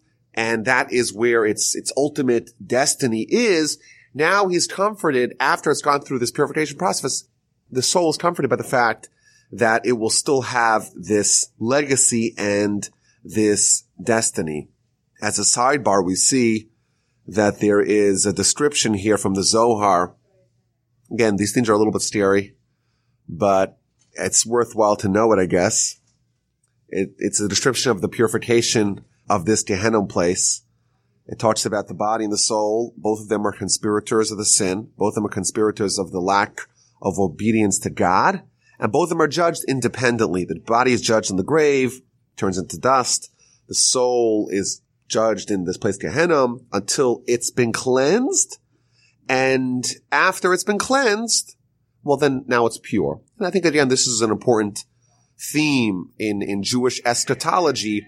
The idea that at least the description that we have over here of Gehenna, it's not a place really of punishment. It's more like a place of purification and of cleansing. And in fact, I want to point out in the book of Deuteronomy, chapter 4, verse 20, Moses is giving his last final message to the people, and he talks about how God took them out of Egypt, mikur habarzel, from the iron crucible. The Egyptian experience, hundreds of years being enslaved to the Egyptians, is described in Jewish literature and in the scripture as being an iron crucible. Rashi explains, what does that mean? What's an iron crucible? It's a place, it's a vessel in which gold is being purified. What's implied over there is that the Jewish people, they were gold. Of course, they're descendants of Abraham, Isaac, and Jacob. There's something really special about this people. But there were still some imperfections. And in order to be cleansed, in order to be refined, in order to be purified, had to go through this experience. Now, it's a bigger subject as to how exactly the Egyptian exile is remediative. Like, how does it function as an iron crucible? But that's the theme. That's the idea. And similarly, over here, we have the soul. The soul's gold. The soul comes from the other side of that river. The soul is from heaven. It's from a place that it's in close proximity to God. And it comes over here and it gets tainted, it gets sullied, it gets dirty, it develops alloys. It's still gold, it just needs to be cleansed a little bit. And that's the picture that we're being described over here of what Jonah, what the soul is going through. And it continues. The waters closed over me. The deep engulfed me. The reeds were tangled around my head. This is a description of what it's going through. Various different layers of this place called Gehenna. And this idea that the reeds are tangled in it. That's a description of all of those impurifications that are wrapped up in the gold. And that's a theme that we see throughout Jewish literature, that what happens to the soul when the soul makes a blunder is that it gets impure. It gets sullied, it gets damaged almost, and the sin, so to speak, cleaves to the soul, and it becomes very hard to separate those two. And as a result, the soul becomes impure. And here's the process that we have of untangling, of disentangling all those sins. In fact, the Talmud, the Gaon of Vilna here in his commentary, he quotes from the Talmud that talk about people doing a sin and that grasps onto them. It's almost, and one example it says, talks about Joseph. When Joseph was being seduced by the wife of Potiphar, it says that he did not want to be with her and he did not want to lie with her. So there's extra words. And whenever the Torah gives us extra words, it's hinting at extra things. What does it mean that he didn't want to lie with her? He didn't want to be with her. So Rashi there says, quoting from the Talmud, that he didn't want to lie with her in this world and he didn't want to be with her in next world. Implying from that had Joseph sinned, this would not be a one-off event. The effects of that would be cleaving to him forever, or at least until in the afterlife it had to be removed. That's the idea. There's another source here. It describes that the sin could bind itself to someone like a dog. Like there's some dogs, when it bites, there's nothing you could do to get to remove that. A similar idea that there's entanglement, there is a fusion that happens when the sin, so to speak, cleaves to the soul. I want to add, the Talmud tells us in the book of Brachos, page 8a, that there's 903 different types of death in the world. And the best of them is called Neshika. And the worst of them is called Askara. And Neshika, says the Talmud, it's equivalent to extracting a hair out of a glass of milk. Seamless, painless, no problem. What that means is that the soul and the Yetzer Hara, the soul, the pure gold, it hasn't been tampered with. It hasn't been infiltrated by the sin. And you just pull it out. The body and soul are separated painlessly and seamlessly. That's the best kind of death. The worst kind of death is Askara. Well, Askara is equivalent, says the Talmud, to a tuft of wool that has been infiltrated by branches of thorns. And of course, to separate those two, it's a nightmare because they've become so enmeshed with each other that it's impossible to really pull it out. And even when you do pull it out, there's going to be flecks of wool that come out with the thorns and little bits of thorns that are still there. It's not seamless at all. And that's a description, again, that as a result of your behavior, the soul actually changes. The physiology of the soul is influenced by the person's behavior. That's the idea here that we see that the reeds are entangled, that Jonah is describing what's happening to him. He comes with the reeds entangled, and now it's the time to disentangle them, but that's not very pleasant. At this juncture, Jonah is certain that he hasn't been answered yet. He's certain that Gehenna, this state, is going to be forever. So he cries out to God to be saved. I sank to the base of the mountains. I'm going deeper and deeper into this abyss. The bars of the earth closed upon me forever. Lift my life up from the pit, oh God. Get me out of here. I'm in such trouble and it's getting worse and worse. I thought I went through the worst of it, and now things are getting even worse. And then he begins to start invoking the merits that he has. When my life was ebbing away, I called the Lord to mind, and my prayer came before you in your holy temple. The soul is trying to now list the merits that it has to use that as a means to be extracted from this hellish nightmare, from this inferno. And it is invoking that during its illness, it tried to repent. And even though it didn't forestall the death sentence, maybe it'll be sufficient merit to be rescued from its current location. And then he points out that he really isn't as bad as everyone else. Those who cling to empty folly forsake their own welfare. Now Jonah is talking about its merits, the soul's merits in its lifetime. It wasn't like the people who cling to folly. There are people who really don't understand what life's all about. They solely focus on trying to hoard and to stockpile their material gifts, but Jonah's acknowledging that those who cling to the empty folly, they're forsaking their own welfare. They're imperiling their own future. By doing that, they're mismanaging the wealth that God gave them. Its true purpose was to do kindness. And I'm not like those people, even in my lifetime. Yes, maybe I was a sinner, but you know what? I wasn't as bad as other people. I still, at least, my heart of hearts, I still knew really what life was all about. And then at verse 10, the soul confesses with a voice of gratitude, I'm going to sacrifice to you. What I vowed I will perform. Deliverance is the Lord's. Commentaries point out that the term gratitude in Hebrew, it shares the word with confession. Because both of them are acknowledgement of a truth. When someone sins, they confess, they're acknowledging the truth. When someone else does something good for you, and you show gratitude, you're acknowledging the gratitude that someone else did to you. At this juncture, Jonah, or the soul in the analogy, is completing their repentance, has been purified to the degree that they're acknowledging that they were in the wrong, and now it's the time for them to be cleansed, to be expiated from their sin, and to be spared a life sentence, and to be restored to the domain of the souls. After this process is over, God commanded the fish, and the fish spewed Jonah back onto the dry land. Now the soul, Jonah, has been cleansed, has been purified, and now it's been spit back onto the dry land, as we spoke about last time.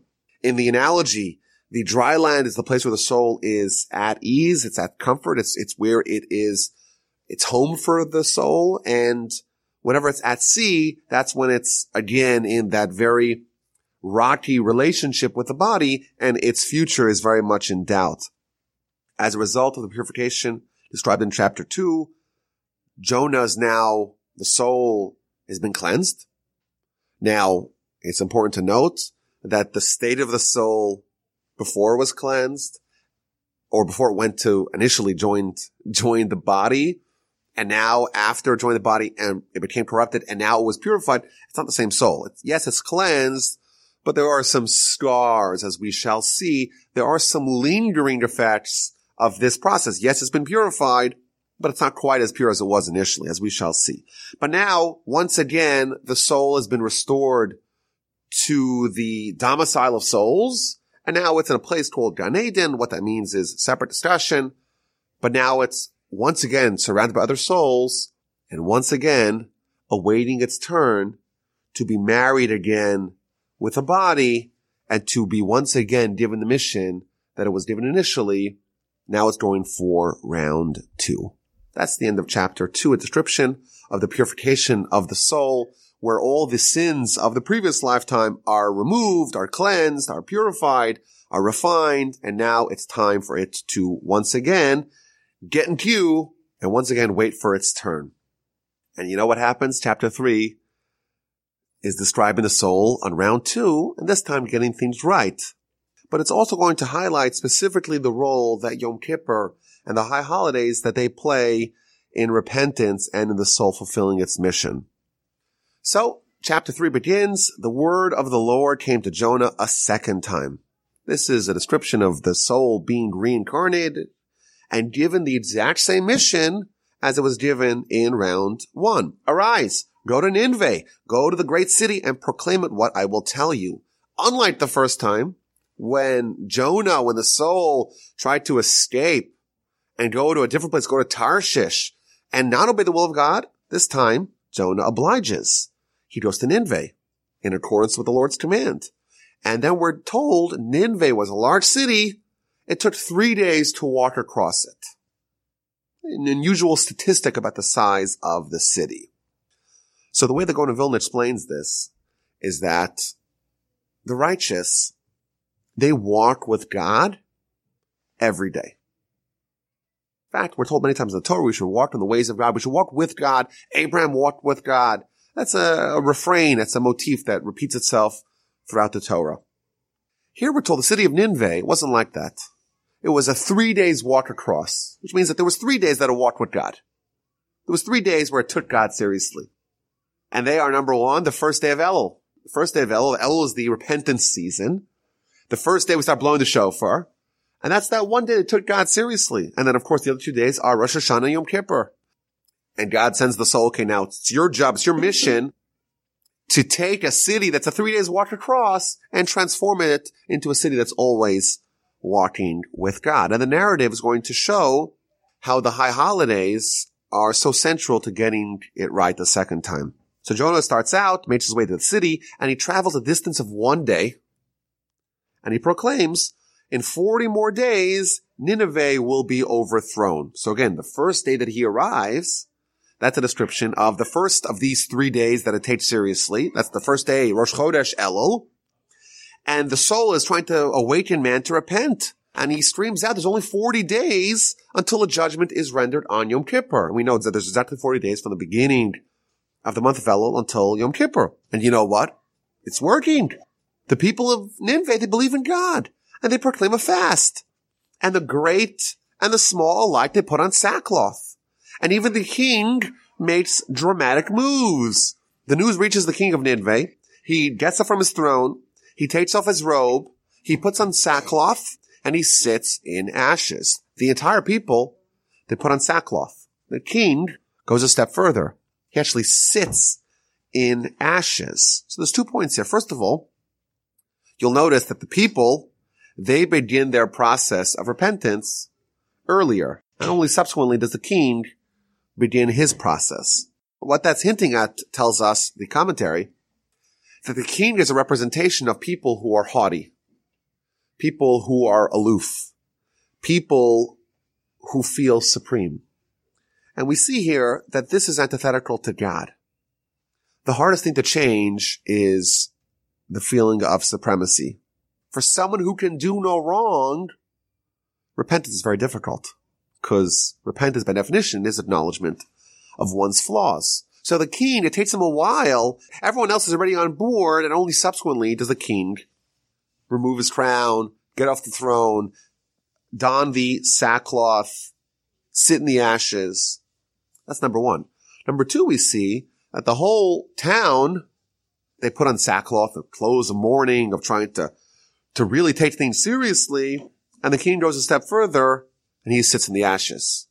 And what that's hinting at is that to the degree of someone's greatness, of someone's haughtiness, they have to go in the opposite direction. So for the average Joe, it's sufficient for them to just put on the sackcloth. The king was high and mighty. He has to go even further. He has to sit in the ashes. The greater you are, the higher your stature, the more humility you must embrace. In fact, he quotes here from the Talmud. The Talmud tells us that when there is a crisis, and the most common example is that there is a drought in the land of Israel.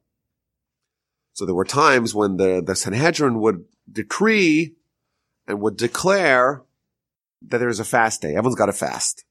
And the Mishnah describes that they would put a bunch of ashes on top of a stand, and they would take it and apply it to the forehead of the great leaders. So the head of the Sanhedrin, the Nasi, those people, they would apply it on their forehead, and everyone else would come apply it on their own forehead.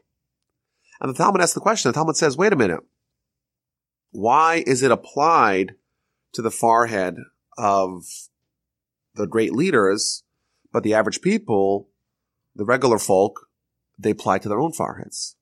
And the answer is because that's more embarrassing. When someone applies the ashes to your fire, it's more embarrassing. And when you're the leader, when you're the Nasi, in order for you to have the same degree of repentance, you have to go that much further. You have to have someone else apply it to you. Continues the verse. The word was called out throughout Nineveh by decree of the king, which the Gaon explains it refers to God, and his nobles, which is the Sanhedrin. No man or beast or herd or flock shall taste anything. They shall not graze. They shall not drink water. This is part of the purification process. And every person here, every description of an entity is different kinds of people. No man. A man, that's referring to someone who's taking life seriously. It's someone who's studying Torah, someone who's more righteous, nor beast. Beast is a description of someone who's not taking life seriously. Someone who's ignorant to matters of Torah. And even that, it falls into two categories.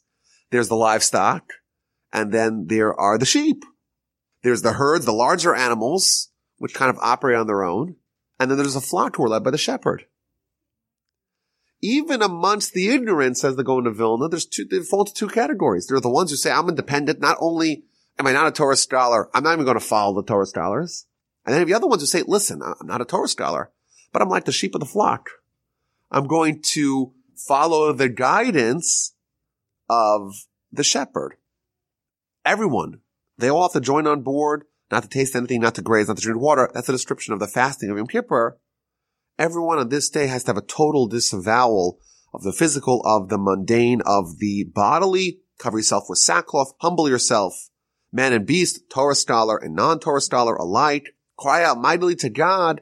Everyone turn their back away from their evil ways and from the robbery of which he is guilty. And again, like we do today on Yom Kippur, you pay special attention to the interpersonal sins. Yom Kippur, it absolves the sins between you and God, but the sins between you and your fellow man, you have to do it yourself. You have to make sure that you amend and you right those wrongs. And finally, we have repentance. He who knows, let him repent, and God will relent, turn away from his wrath, and make him not perish. This is a description of people who did sins willfully, who did sins wantonly, and it's time for them to repent, or else they bear their iniquity, or else they'll be guilty when they leave the world. So this is a description here of this multi-layered repentance process that's following the high holiday schedule that we have. We have 40 days. We have the announcement on day one, and we have this clarion call for repentance. We have this humbling ourselves. We have the denial of the physical, because that's going to amplify the spiritual. And indeed, it works. Thanks to the repentance, thanks to their humbling of themselves, God saw what they did. This is verse 10, how they returned their backs away from the evil ways. God renounced the punishment they had planned to bring upon them and did not carry out. As a result of their acts of repentance, but more specifically, their actual repentance, God seals a good judgment for them on Yom Kippur. So thus ends chapter 3, which is a description, again, of the soul, Jonah, coming back for the second round, being reincarnated, and this time getting things right, and using the high holidays as a means to really hammer home the message of repentance to humanity. Typically, we have 3 days that we take life seriously. When the repentance process, when the repentance season begins, when we first hear the shofar, that day we take seriously. And Rosh Hashanah Yom Kippur, of course, everyone takes that seriously. But of course, the message that the soul was placed in our body, in our world, the message that it is tasked with conveying is that we have to take that feeling, that seriousness, take that with us throughout the year. And if we do that, God's going to ensure that indeed we'll have fulfilled our mission and we're going to have a fantastic year upcoming. Thus ends chapter 3. And chapter 4 is probably the most difficult chapter of all the chapters of Jonah. On the simple understanding, really the story should be over, right? Jonah, he blundered the first time. He was successful second time. And you know what? The city of Nineveh repented and things worked out great for them. And then there's this whole postscript of Jonah being all depressed, being despondent, having the ricinus plant sprouting up and then losing it. It's a very unusual postscript to the story. And the way it's explained on our level is that this chapter is referring to the state of the soul in its second, maybe even more than second, go-throughs. Well, what are the consequences of it being reincarnated? As I mentioned earlier, the effects of the soul not getting things right the first time are going to linger even after it was purified. That's going to be the subject of chapter 4. Chapter 4 begins, Jonah is sad, Jonah is despondent, Jonah is upset for 2 reasons. This displeased Jonah greatly, and he was aggrieved. It's not so clear exactly what's the matter. You did your job, you came to Nineveh, they bought what you were selling, they repented, it seems like you should be all clear, all good. But there's 2 reasons why he's upset. He's displeased greatly, and he is aggrieved. So the way that the Gaon of Vilna explains this is that this is the state of someone's life on this planet. On the second round, that state really hinges upon the origins of his soul. Meaning, you're going to feel the effects in this round from actions that you didn't do in this round, from the state of your soul in the previous rounds. And that's going to cause you great distress because you're like, that wasn't me. That was some other version of me. And why am I suffering for what happened lifetimes ago? So the way he explains this is based upon several teachings in the Talmud. And it's amazing because you read these teachings in the Talmud and they make sense. They're very famous teachings in the Talmud, but he's going to layer them and weave them into this tapestry based upon very, very deep ideas, very Kabbalistic interpretations of very famous teachings in the Talmud. So, for example, in the book of Moed Katan, page 28a, there is a famous citation from Rava. Rava is the most common name of a sage in the Talmud is Rava, and he says that 3 things don't depend on merit, rather on mazel. What are these 3 things? Life, children, sustenance. Bani chayim mazoni. These 3 things don't depend on merit, rather on mazel. So what does mazel mean? So typically the word mazel means luck, like mazel tov, good luck, or omens, or things that are not in your control, things that are predestined. It's not so clear what it means. It explains the Gaon of Vilna. Merit is a reference to how you're behaving in this round. Mazel is a reference to how you behaved in last round. And therefore these 3 things, Bani Chaim Zoni, your children, your progeny, your life, and your sustenance, it doesn't matter what you're doing right now. It matters what you did last time. It's not in the schus, in the merit, i.e. in how you're acting in this go through, but in your previous incarnations, that is what determines it. Jonah's, he's depressed. He's like, I did my job, and why are things going so poorly for me? I fulfilled my mission. And in the question of merits, is anyone more meritorious than Jonah in round 2? He was given the mission, and he executed his mission perfectly. And yet he's depressed, yet he's sad. He's like, I don't get it. I did everything right, and just nothing's working out for me. And he's sad for that reason. And we're being told here is that this is the result of not Jonah round 2, but Jonah round 1, the soul in round 1. Those effects are still influencing its behavior now. And then the Gaon of Vilna quotes, this was so mind-blowing to me, the Talmud in the book of Brachos, page 7a. It's a very famous teaching in the Talmud, in fact, we've spoken about in the past. It talks about the question of theodicy, why bad things happen to good people. And the Talmud says that Moses, in the aftermath of the golden calf story, Moses is elevated to this very high level, and he starts asking God for answers to very vexing questions. And one of the questions that he asks, 4 questions. How come you have a righteous person and things are good for them? And then on the flip side, you have the righteous person and things are bad for them. You have a wicked person, things are good for them, and a wicked person and things are bad for them. We don't seem to find cause and effect between people's behavior and between things that happen to them. What's the meaning behind it? And God responds to him. Well, if you have a righteous person and things are good for them, that's a righteous person, the son of a righteous person. And if you have a righteous person and things are bad for them, that's a righteous person, the son of a wicked person. And if you have a wicked person and things are good for them, that's a wicked person, the son of a righteous person. And if you're a wicked person and things are wicked for them, that's a wicked person, the son of a wicked person. Essentially what he's telling you is that, yes, what determines what happens to you in this life has nothing to do with how you are right now. It has to do with who your father was. So if you're a wicked person, but your father is righteous, some things will be good for you. If you're a wicked person, your father's wicked, things will be bad for you. If you're a righteous person, your father was also righteous, things will be good for you. If you're a righteous person and things are bad for you, that means your father was wicked. That's the simple understanding of the Talmud. Now I want to point out, the Talmud goes on to give other answers to this question, and it's a big subject, the question of theodicy. He explains the Gaon of Vilna in light of this interpretation here. When it says the righteous person, the son of a righteous person, that does not mean that your father was righteous. That means that you're a righteous person in this round. The son of a righteous person previously in your previous round, you were also a righteous person.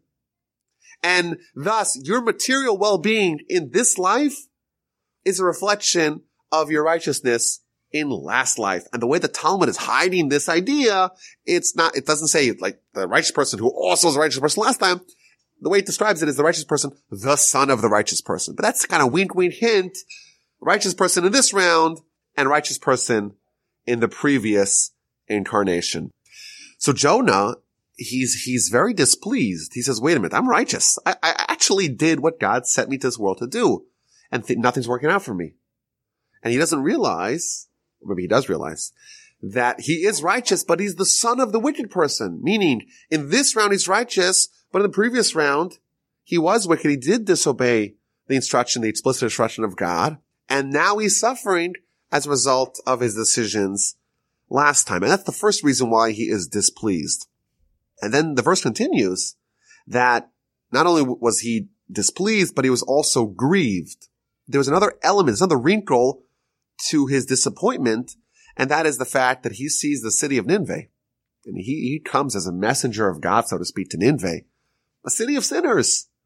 And they turned things around on a dime. And what happens to them? Not only do they merit to be repented and to be expiated and to become close to God, not only do they have next world, they have this world too. And Jonah's like, I'm the one who's coming here and I'm teaching them about God. And you know what? They learn. And what happens to me? Everything in this world goes down the tubes for me, and for them, they have everything.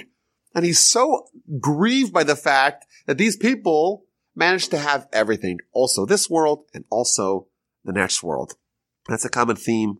There's many citations for this. For example, the Gaon of Vilna brings, there's 3 places in the Talmud where the Talmud tells stories of people who repented. People who lived the life of sin, and at the very end of their life repented. And the Talmud concludes by all these 3 stories that these people merited to earn Olam Haba. They earned the afterlife in 1 hour. Most people need to spend 70 years, a whole lifetime to try to get Olam Haba. And these people, in 1 hour, with 1 act of martyrdom, with 1 act of gallantry, with 1 great deed, they changed their whole destiny on a dime. And as a result, the Talmud says that the great rabbis started crying. And they're crying because we have to suffer so much in this world only to earn our ticket, our golden ticket to Olam Haba. And these people, they're having a great time in this world. And at the very last moment, they flip the switch and they end up with everything. They have this world and they have next world. And that's another reason why Jonah's so upset. Because he's suffering in this world and there's nothing he can really do about it, apparently. Maybe there is something, as we shall see. But there's nothing that he can seem to be doing about it. And then he sees the people of Nineveh and things are going swimmingly for them, both here and there. So what does Jonah do? He starts to pray to God for his sustenance. This is verse 2 of chapter 4. He prayed to the Lord saying, please, O Lord, isn't this just what I said when I was still my own country? That's why I fled to Tarshish. For I know that you're compassionate and gracious God, slow to anger, abounding in kindness, renouncing punishment. The soul in round 2 is praying that God alleviates its suffering as a result of its previous incarnation. And he says, listen, my previous lifetime, that he didn't repent, he fled to Tarshish, he pursued the material desires, and he thought maybe, you know what, at the end I'll have enough time to repent. to remedy my misdeeds before I died. But of course he didn't have time. But he thought that God's slow to anger, God's abounding in kindness. He would have enough time to be able to repent before he died. And now he's being punished because he didn't have time to repent. And he wants to have God provide his sustenance now in this world, in his second go through, because, the sins of his first go through, he wasn't so bad because he thought he would repent. He thought he would have time to repent. And then he tells God, if you don't alleviate my suffering, just kill me. Please, Lord, take my life. I'd rather die than live. He was suffering so much in this world in the second go-round as a result of his actions in the previous go-round that he wanted to die. And the Gaon brings a very difficult story from the Talmud. It talks about the great sage, Rabbi Elazar ben Pedas, who's very poor. He had nothing to eat, and he collapsed, and he fainted, and he started laughing, he started crying. So what's going on? So the Talmud explains that this great sage, when he collapsed, when he fainted, he had a revelation, and he asked God, well, how much longer will I suffer? And God says to him, there's nothing you could do to end your suffering. There's nothing you could do. It's baked into your mazel, so to speak. It's baked in to the actions of your previous life. There's nothing you could do. I'll have to destroy the world and start from scratch again to be able to bring about a change in your fortunes. And then he asked, well, how much longer am I going to have to suffer? Did I already do more than 50% of my suffering? He says, yes. Okay. Well, you know what? In that case, don't restart from scratch. Don't destroy the world and start from scratch so that you could create me under a different influence and things could work out for me. So again, there's this idea that Jonah is like, if things can't change, I can't handle it. It's too much to bear. Kill me. I'd rather die than live. And there's a very interesting, again, famous Talmudic teaching that is being presented in the Kabbalistic light over here by the Gaon of Vilna. He's saying he'd rather die than live. So typically it means, the way we understand it is that he wants to die now. But the way the Gaon explains it is that it's better once someone dies, round one, your soul comes, the soul lives, the soul dies, or soul separate from the body, it's better for him to stay dead than to come back to life. And he uses this to explain a Talmud, one of the most difficult teachings in the Talmud, the book of Eruvin, 13b. The Talmud tells us that the schools of Shammai and Hillel had a 2.5-year-long debate. So the great academies of Israel had a 2.5-year-long debate over the following question. Is it better for a person to exist, to live, or to not exist? Are we better off living or not living? One opinion said, it's better for a person to have never been created than to have been created. That would be preferable. The other opinion says that no, it's better for a person to, yes, have been created than to have not been created. That was the debate. 2.5 years they debated this subject. After vigorous, extended debate, the resolution was as follows. It is indeed preferable for man to have not been created than to be created. But now that you're created, you should examine your deeds. Now there's many obvious questions to this Talmudic narrative. Of course, we believe that God created us. How is it possible for someone to consider that that's a bad thing? Not only that, the sages, not only they considered it, they actually concluded that it's better for a person to have not been created than to be created. How is that a reasonable position? Moreover, the postscript is that now that you're created, now that you're created, examine your deeds. Seems like a very bizarre directive. What it should have said, now that you're created, do mitzvos, study Torah, do kindness. What does it mean, examine your deeds? So again, the Gaon of Vilna explains it in the Kabbalistic light. This Talmud is not discussing, in general, the creation of man. Is it better for man to be created? Is better for man to not be created? Rather, it's discussing man in round two. You lived. You died. There's two options now. You could come back to life or you could stay dead. That was the debate. Is it better for a person to be reincarnated or not be reincarnated? According to one opinion, yes. After all, once you're dead, once your soul is separate from the body, you can't do any more mitzvos. And therefore, to have the opportunity to do more mitzvos, to be given life for the second time, it's better, it's preferable for you to be created round two than to not be created round two, to stay dead. One opinion. The second opinion is no. It's better to have perfected yourself in the first incarnation so that you won't need a second reincarnation. That's the debate. And now that you were created, now that you were reincarnated, examine your ways, examine your deeds. Very deep insight here. If someone was created once and they blundered and now they come back a second time, they have a more narrower focus than the creation of man in general. The primary objective, the second go around, is to try to fix specifically the areas that you blundered the first time. First time you were here, that's the primary life. And the areas that you stumbled over, those are the areas that specifically you need to focus on. So what does the Talmud say? It's better for you to not be created, to not come back a second time. But now that you were created, now that you were brought back a second time, you should examine your deeds. You should try to reverse engineer. You should try to figure out what was your life, or what was the particular areas in your life that you made a mistake last time. Examine your deeds and find out what exactly it is, the specific nature of your mission, what you need to fix.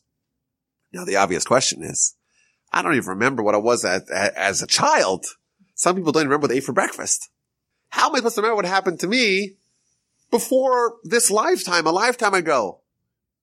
Incidentally, I had a discussion with someone recently who told me that I have a hunch I'm actually the reincarnation of this person. So I told him, well, I actually have a hunch I'm the reincarnation of that person. So who knows? I probably should edit that out of the podcast, right? Which should sound very weird. I'll keep it in. If anyone's listening still at this point, they'll forgive me. How do you know what the areas that you floundered in previous lifetime? So the Gaon of Vilna tells us something very, very powerful. He says, when a soul becomes acculturated to sin, it develops a taste, it develops habits, it develops a desire, it develops a dependency for those particular sins. And you have to find the particular areas in your life where you struggle the most. Either because you keep on making the same mistake again and again, and you seem to be helpless trying to fix it. Or you keep on desiring, you keep on coveting the same thing. And it's like this fascination that you have, that you're so allured, you're so desirous of something. That's the area where your soul messed up last time. And that's the area where you particularly need to focus on. Yes, of course, in general, the idea, for here, we should do Torah, we should do mitzvahs. But specifically, fashish myself, examine your deeds to find out what particular area you need to focus on. And that is where you probably faltered last time and where you should focus on particularly this time. So Jonah is so despondent. He's praying to have his material situation improved in this world. And God says to him, no, sorry. He doesn't accept his request. Tells him not to be envious of the people of Nineveh, the people who have everything. And he responds to him, Haytev charalacha, are you that deeply aggrieved? And then we transition the story. Jonah does something else. Jonah leaves the city. He finds a place to the east of the city. He makes a booth. He sits there in the shade to find out what happens to the city. Simply put, he wants to just examine, see what's happened to the city. And therefore he goes to the east of the city, makes a booth. Of course, there's a lot of meaning behind each one of these clauses. The way the Gaon explains it is that the soul, it realizes it can only have one world. And therefore it embraces and dwells in the Kedem, which means the east of the city. But the word also means Kodem, which means that preceded, it decides to dwell in Torah that preceded the world. He makes a booth, which is the Hebrew word for that is a sukkah. A sukkah is a temporary housing. A sukkah is the greatest manifestation, greatest embodiment of someone who says, life over here is temporary. And therefore, let me sit in a temporary dwelling, because really I'm focusing on the next world. And Jonah is now at this time is like, okay, well, I can only have one world. Let me have the next world.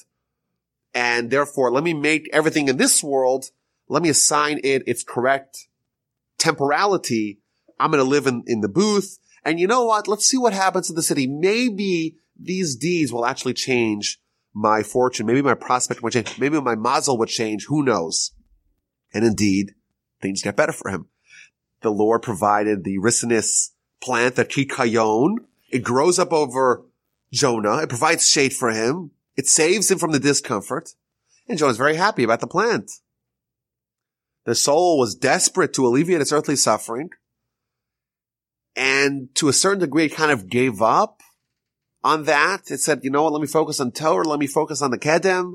Let me go to the east of the city. Maybe my fortunes will improve. And God says, you know what? Let's have his fortunes improve. And with godly intervention, the kikayon sprouts up. And Jonah's very happy about that. Jonah's delighted. But what he doesn't realize is that actually his fortunes really didn't change. His mazel, so to speak, the way things are destined to happen in this world, they didn't change. But things did improve for him for a different way, for a different reason. He was so desperate to get rid of his earthly suffering that God says, you know what?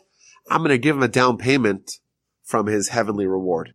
And there's many examples to this theme, to this idea we mentioned in the past. Rabbi Hanina ben Dosa, one of the great sages of the Mishnaic era, destitute, so poor, and his wife tells him, how much more can we suffer? So the rabbi goes and prays, and he's delivered from heaven a golden leg of a table. So he goes to his wife, okay, well, things improved.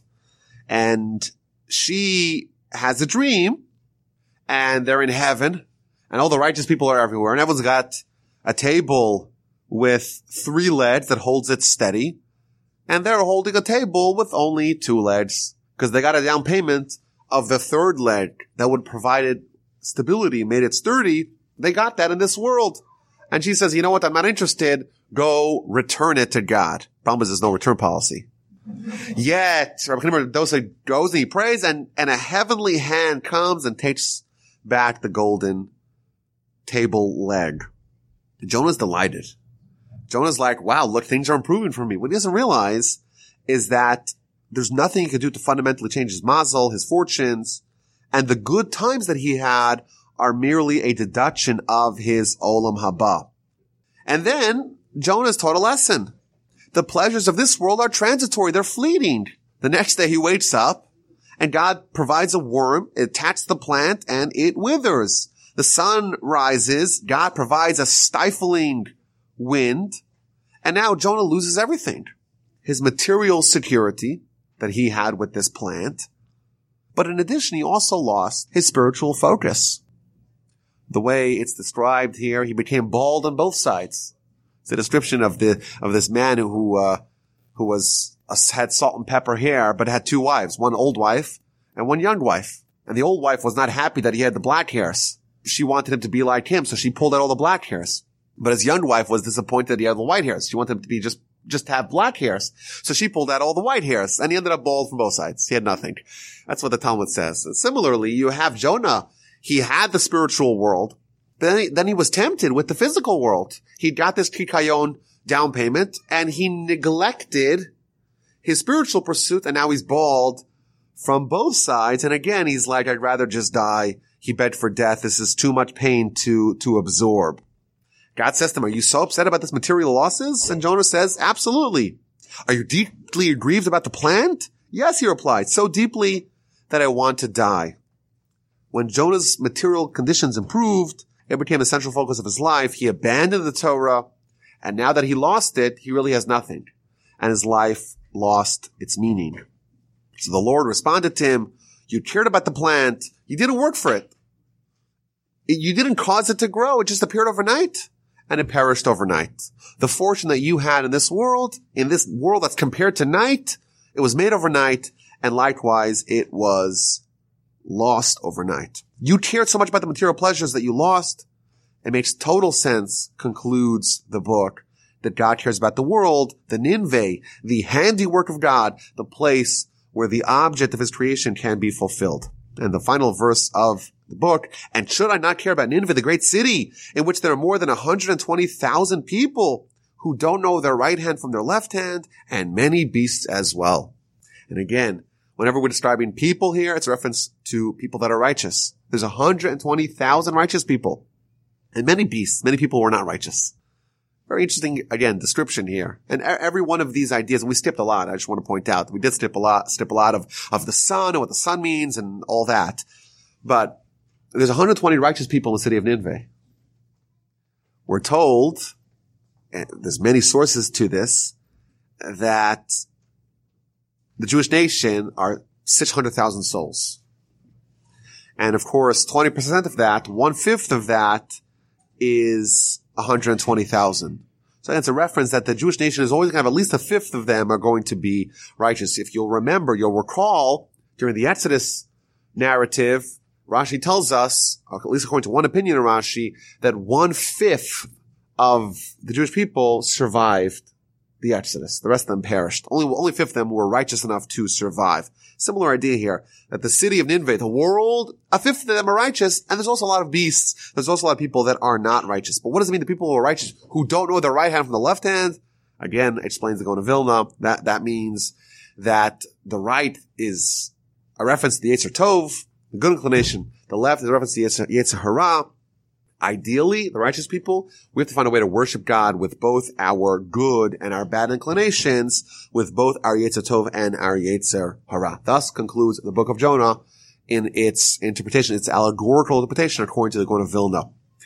And I want to point out that although the 4 chapters really focus, really zone in on different narratives and different stories. The first chapter, of course, Jonah, round 1, the soul is married to the body, and it deviates from the instruction of God, and it suffers accordingly. It's killed. It dies. Chapter 2 is the soul after its death, before it's been reincarnated, it's going through the purification process in the Gehenna. Chapter 3 is round 2. The soul is brought back to life, reanimated. This time it follows its directive. It does its mission of getting the world to repent, and the specific role that the high holidays, the Yom Kippur, plays in repentance. And finally, you have chapter 4, which talks about, the correct priorities in life. And Jonah, even though he's embracing the spiritual world, the spiritual mandate and spiritual mission, he's still cleaving a little bit to the good things in life and in the material life, and he's being guided and nudged by God to focus on what really matters in this world. But I think there is obviously a collective theme of the entire book. Of course, the book is running Yom Kippur, and on a simple level, it makes a lot of sense. It's a story of repentance, but even on this deep level, it's a story, it's a narrative that has that same common theme strung throughout its 4 chapters. Of course, an element of repentance is to realize that we have a soul, we are a soul. The soul has a mission. The soul's mission was given to by God. The soul originates from the highest realms. It's here temporarily. It's here in this very uncomfortable union with the body. Let's try to get things right. Chapter 2, we talk about the dire consequences of getting things wrong. When we keep that in mind, it could be a very powerful tool to propel us to make sure that we don't get things wrong. We don't make those fatal blunders. We don't make those terrible errors, those terrible missteps and misdeeds, and don't have to suffer those consequences. And then we get a description of what actually happens and how we're supposed to go about getting things right and repenting. The idea of humility, the idea of recognition of the fact that, there's 3 days in the year that are the most potent days to awaken our soul, but really we're trying to get that attitude, that theme, that way of thinking, that way of living to accompany us throughout our whole lives. And finally, the final chapter is a description of what the priorities really are and how even Jonah in the second round, getting things right, having to suffer some of the consequences that are left over, the vestigial consequences of round 1, but also even the soul who gets things right, still having a taste for the material, and God really showing him it's something which you get, you lose, it doesn't last, you can't take it with you, it shouldn't really matter that much to Jonah. And God seems to be toying with him a little bit, but the lesson for us is that the soul is almost, or the person, the collective body of this human is forgetting really what matters. Even after you do the mitzvahs, even after you do the repentance, it's always important to keep this in mind of the big picture, where you are, where you came from, and where you're going, and before whom you're going to have to give an accounting for your deeds in this lifetime. This was an absolute pleasure and joy to go through with y'all. My email address is rabbiwolbe@gmail.com.